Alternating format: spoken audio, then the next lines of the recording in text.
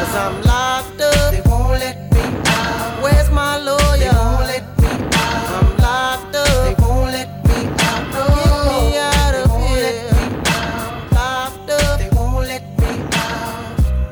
They won't let me out. I'm locked up. They won't let me out. Hello, everyone, and welcome to Lockdown Law. The music for the introduction was from the artist Akon, and the song is called Locked Up. And that's how I'm feeling. How are you feeling? Are the lockdown restrictions coming back in your neck of the woods? What I miss the most are concerts, baseball games.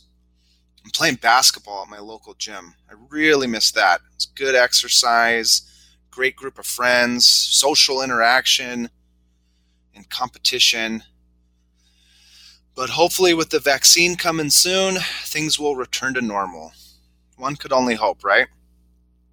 Well, here in California, Governor Newsom has instituted a curfew. No non-essential travel from 10 p.m. to 5 a.m. Because that's when COVID is spread the most, right? From 10 p.m. to 5 a.m.? It's ridiculous. And it's so hard to keep up with the tiers out here. Some counties are in the purple tier, red tier, yellow tier.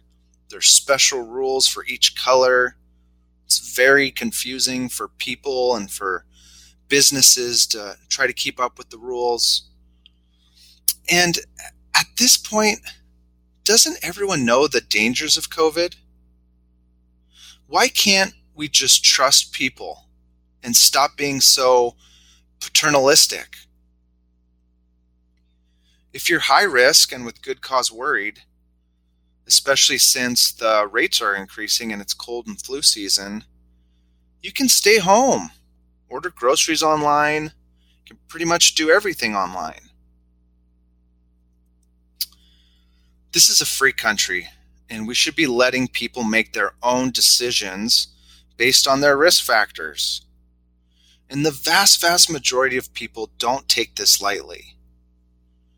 I'm just getting really tired of these restrictions that don't make any sense, like the curfew. And meanwhile, the governor is breaking his own rules. Apparently, he attended some birthday party with people of different households, and it's kind of, do as I say, not as I do. But the restrictions that don't make any sense, those are the ones that bother me the most. I mean, I remember when baseball season first started, in the stands, they had these weird cardboard cutouts of fake fans. And I remember thinking, well, what if we allow 10 families and we space them way far apart and it's outdoors. You can even make them wear a mask. You can see how arbitrary these rules are. I mean, that's a ridiculous example, but it just shows how stupid these blanket restrictions are. I mean, there needs to be some flexibility. Like the beach restrictions. Ugh. The governor, at one point, he shut down the parking lots, and you had people in the area I live in parking on the side of a busy highway to go to the beach. There was cars swerving on the highway. It was very dangerous. There was a time where you could not go surfing. And there was another time where from 11 a.m. to 5 p.m., you could not go sit on the beach, even if you were 20 feet apart. It was just a blanket rule that you couldn't go sit on the beach during that time frame. It's not just the governor. A lot of these restrictions were local, and these officials should be embarrassed by their actions. I mean, we've shut down the economy, and 7 months later, we're in the same boat. And perhaps the biggest tragedy of all this are what we have done with the school system. Why we couldn't figure out safe options to take care of our children is the most tragic part of this. I mean, limited class sizes, maybe bring them outdoors, weather permitting, for certain age ranges. Maybe not maybe not the very young kids, but the kids that know that they need to wear a mask and social distance. I mean, this could have been figured out. And I feel like we really could have done better as a state here in California, and probably as a country. I'm sure other states were similar. And just another thing that continues to drive me crazy are all these people pushing for the shutdowns are getting a paycheck. It's easy for them to say. They should be taking a pay cut every time they shut down a county, huh? Well, I'm still optimistic we're going to get through this. There's not only a vaccine on the way, but better treatment options. I do think more people are taking vitamins and trying to protect themselves during the cold and flu season. And again, most people I see out and about are being smart and wearing masks and social distancing. So hopefully the numbers start to go down. Okay, I'm digressing. I'm supposed to be talking about the election. Let's talk about the 2020 election. Let's talk about the House, the Senate, and the presidency. What a crazy election. As of today, it appears that the Democrats will keep control of the House, although Republicans did pick up several seats. The Senate is still up for grabs, believe it or not. It's 48-50. So right now, there's 48 Democrats in the Senate and 50 Republicans in the Senate. So you might ask yourself, Ian, how is it still up for grabs? Well, there's 2 runoffs in Georgia. So it was so close that they're going to have to do another vote, and I think it's early January, with 2 seats up for grabs. So basically, the Democrats have to win both those seats. Then it'll be a 50-50 tie in the Senate. Now, in the Constitution, the vice president has the tie-breaking vote, which will be a Democrat most likely. So you're looking at the Democrats need to win both those seats, and then they can take control of the Senate. Not going to be easy, but it's possible. So let's turn to the presidential race. Some interesting facts. Biden is ahead by around 5.5 million votes in the popular vote. It's a pretty big margin. And also the Electoral College, he's up big. But it really came down to 5 states that were pretty darn close. And that was Georgia, Arizona, Nevada, Pennsylvania, and Wisconsin. So Georgia was really, really close. There was about 5 million votes casted, and it came down to about 20,000 votes. Arizona was close. I think it was like 49.4% to 49.1%. Nevada was close, 50.1% to 47%. And Pennsylvania was very close too, 49.9% to 48.9%. So all 5 of those states, and then there was Wisconsin. Wisconsin was close as well, about 3.2 million votes cast, and that one came down to about 20,000 votes as well. So all 5 of those states have been called for Biden.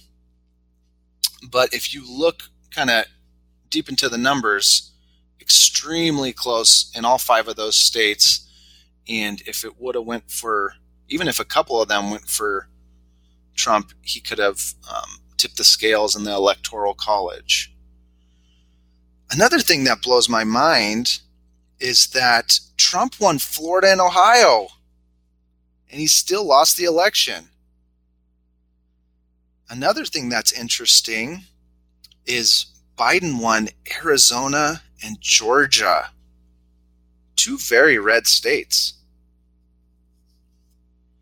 So President Trump is refusing to concede, although he has made some interesting remarks recently. I think he's kind of softening his stance. I was listening to him during a press conference, and he said, whoever is the next president. But on the other hand, his lawyers, like Giuliani, are filing lawsuits. And these lawsuits, it's important to understand that there's basically two different arguments they're making. One is fraud, and the other is more technical, kind of good faith errors, technical arguments about, postmarking and signature verifications, and was there enough poll watchers overseeing the voting process, and other sort of nuanced arguments under the Constitution. So the first one, fraud. Fraud is a very serious allegation. You got to be careful when you throw that word around. Fraud is an intent to deceive. Okay? So you're accusing somebody of an intentional act to deceive someone. And people can go to jail for this. I've done a lot of research on this subject on voter fraud. In fact, I remember the first essay I ever wrote in law school was on this subject, so it sticks out in my mind, and I did some research for this episode. And historically, in recent elections, if you go back further in our past, it gets really troublesome. There definitely was a lot of shenanigans. But in terms of recent elections, in terms of fraud, you are looking at numbers that are not even close to impacting the national election. They are negligible. And listen, if you're going to tell me that there was some huge conspiracy in states like Georgia and Arizona that are very red states, and that there was fraud in high numbers impacting the election, I'm not buying it. Okay, I haven't seen any evidence of this, any sort of serious impact on the election. I trust the process, and people know fraud is illegal and they could face serious charges, and most people overseeing this process understand that. The second argument they're making actually may have some merit under the law. We will see how that turns out. But it just kind of seems like sour grapes to some people. Are we really going to throw away someone's vote because of some technicality, wasn't postmarked timely? I'm not sure how most people feel about that. But either way, you take a step back, and Biden won the popular vote by over 5 million. He's leading the Electoral College big, and it just seems very unlikely that the courts are going to reverse this. And if you're Trump, you got a lot of supporters. You got over 70 million votes. You can run again in 4 years. By the way, here's your trivia question for the day. Who was the only president to serve 2 non-consecutive terms? That was Grover Cleveland. He was our 22nd and 24th president, and he was the first Democrat elected after the Civil War. Remember, Lincoln was a Republican. Okay, so yeah, getting back to Trump, he has some good ideas, standing up to China and how they're ripping off American workers. Also, by the way, where did COVID come from? Why have we stopped talking about this? I'm still unclear about it. Did it come from a lab in China? Or did it come from some street market? Why have we stopped talking about this or investigating this? This has caused so many problems around the whole world, And I feel like we're just letting China off the hook. It's ridiculous.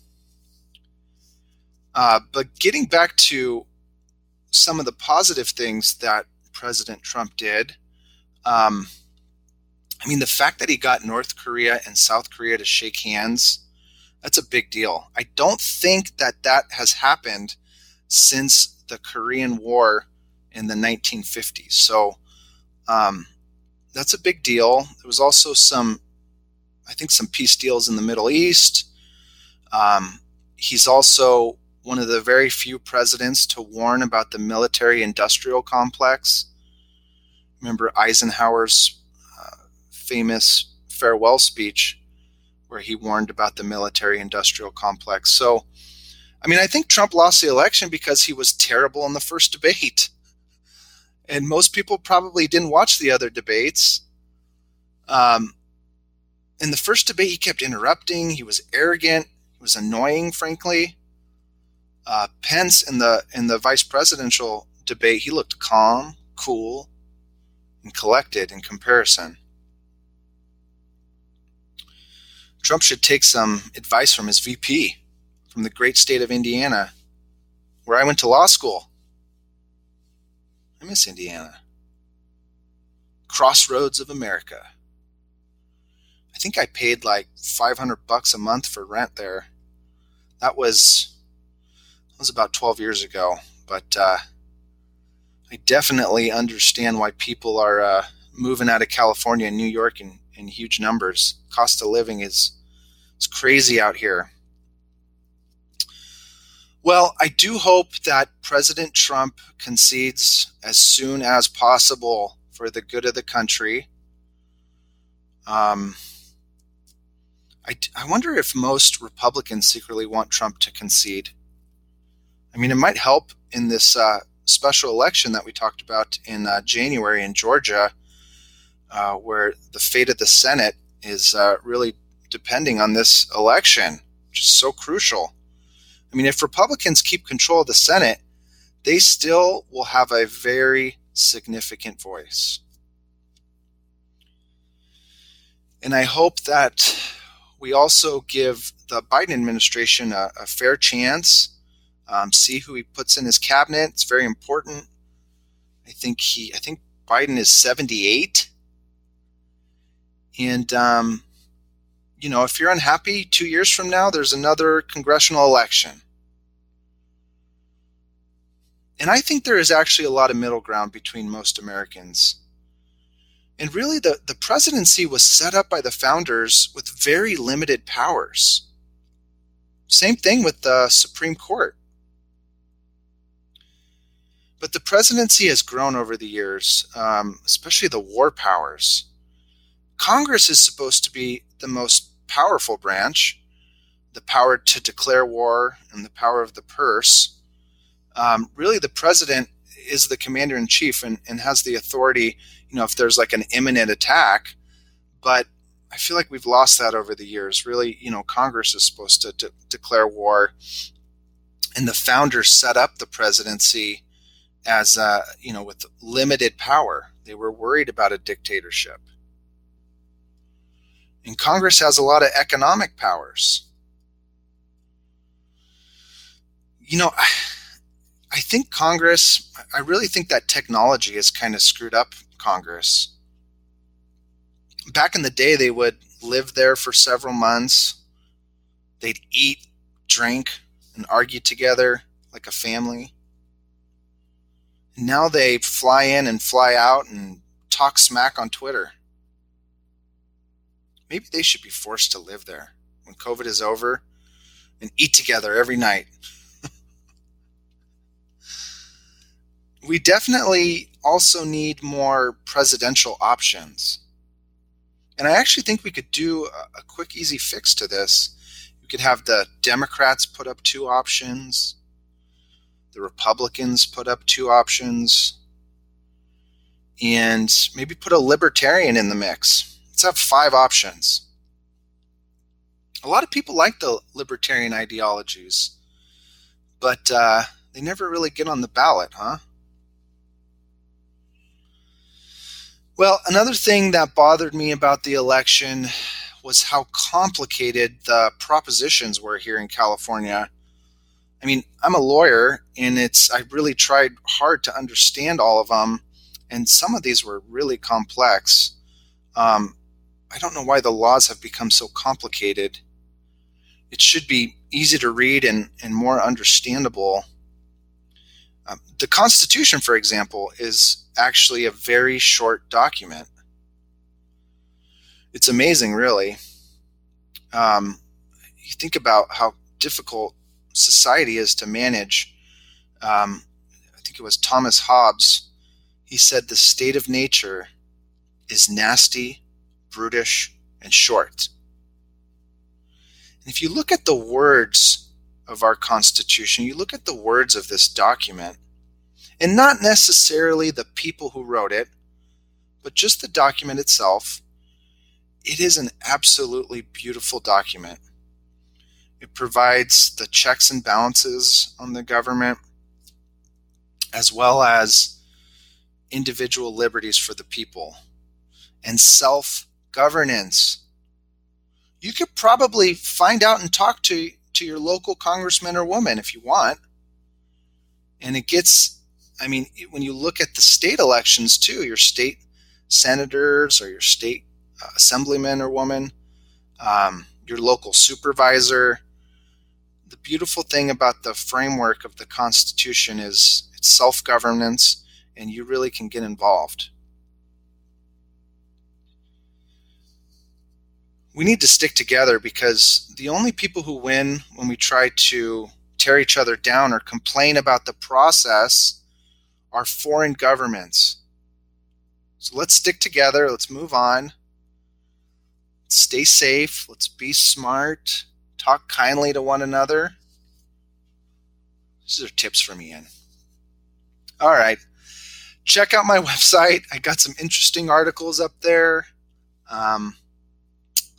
I put an article about some judicial challenges to Governor Newsom's restrictions. I got an article up there about the Parler CEO, and for those of you who don't know, Parler, I guess, is a social media platform that's being set up in response to all the censorship on Twitter. Kind of an interesting article to read. Give me a rating on Apple Podcasts, please. If you are a podcast junkie, check out Patreon. Subscribe to Lockdown Law on Patreon. There's some really cool podcasts on there on Patreon. My two favorite right now are, one of them's called Small Town Dicks, and it's about these detectives that are telling stories of cases they worked on. I love it. Another one that I'm listening to is Swindled. It's kind of out there, but it's about con artists, and interesting podcast. So the other thing that's neat about Patreon is you can communicate with other listeners. So really appreciate your support. Thank you for listening to this podcast, and thanks for listening to this episode of Lockdown Law. The information provided in this podcast does not and is not intended to constitute legal advice. Instead, all information, content, and materials available on this podcast are for general informational purposes only. Information in this podcast may not constitute the most up-to-date legal or other information. Listeners of this podcast should contact their attorney to obtain advice with respect to any particular legal matter. No reader or listener to this podcast should act or refrain from acting on the basis of information on this podcast without first seeking legal advice from counsel in the relevant jurisdiction. Only your individual attorney can provide assurances that the information contained herein and your interpretation of it is applicable or appropriate to your particular situation. Use of and access to this podcast or any of the resources contained within the podcast do not create an attorney-client relationship.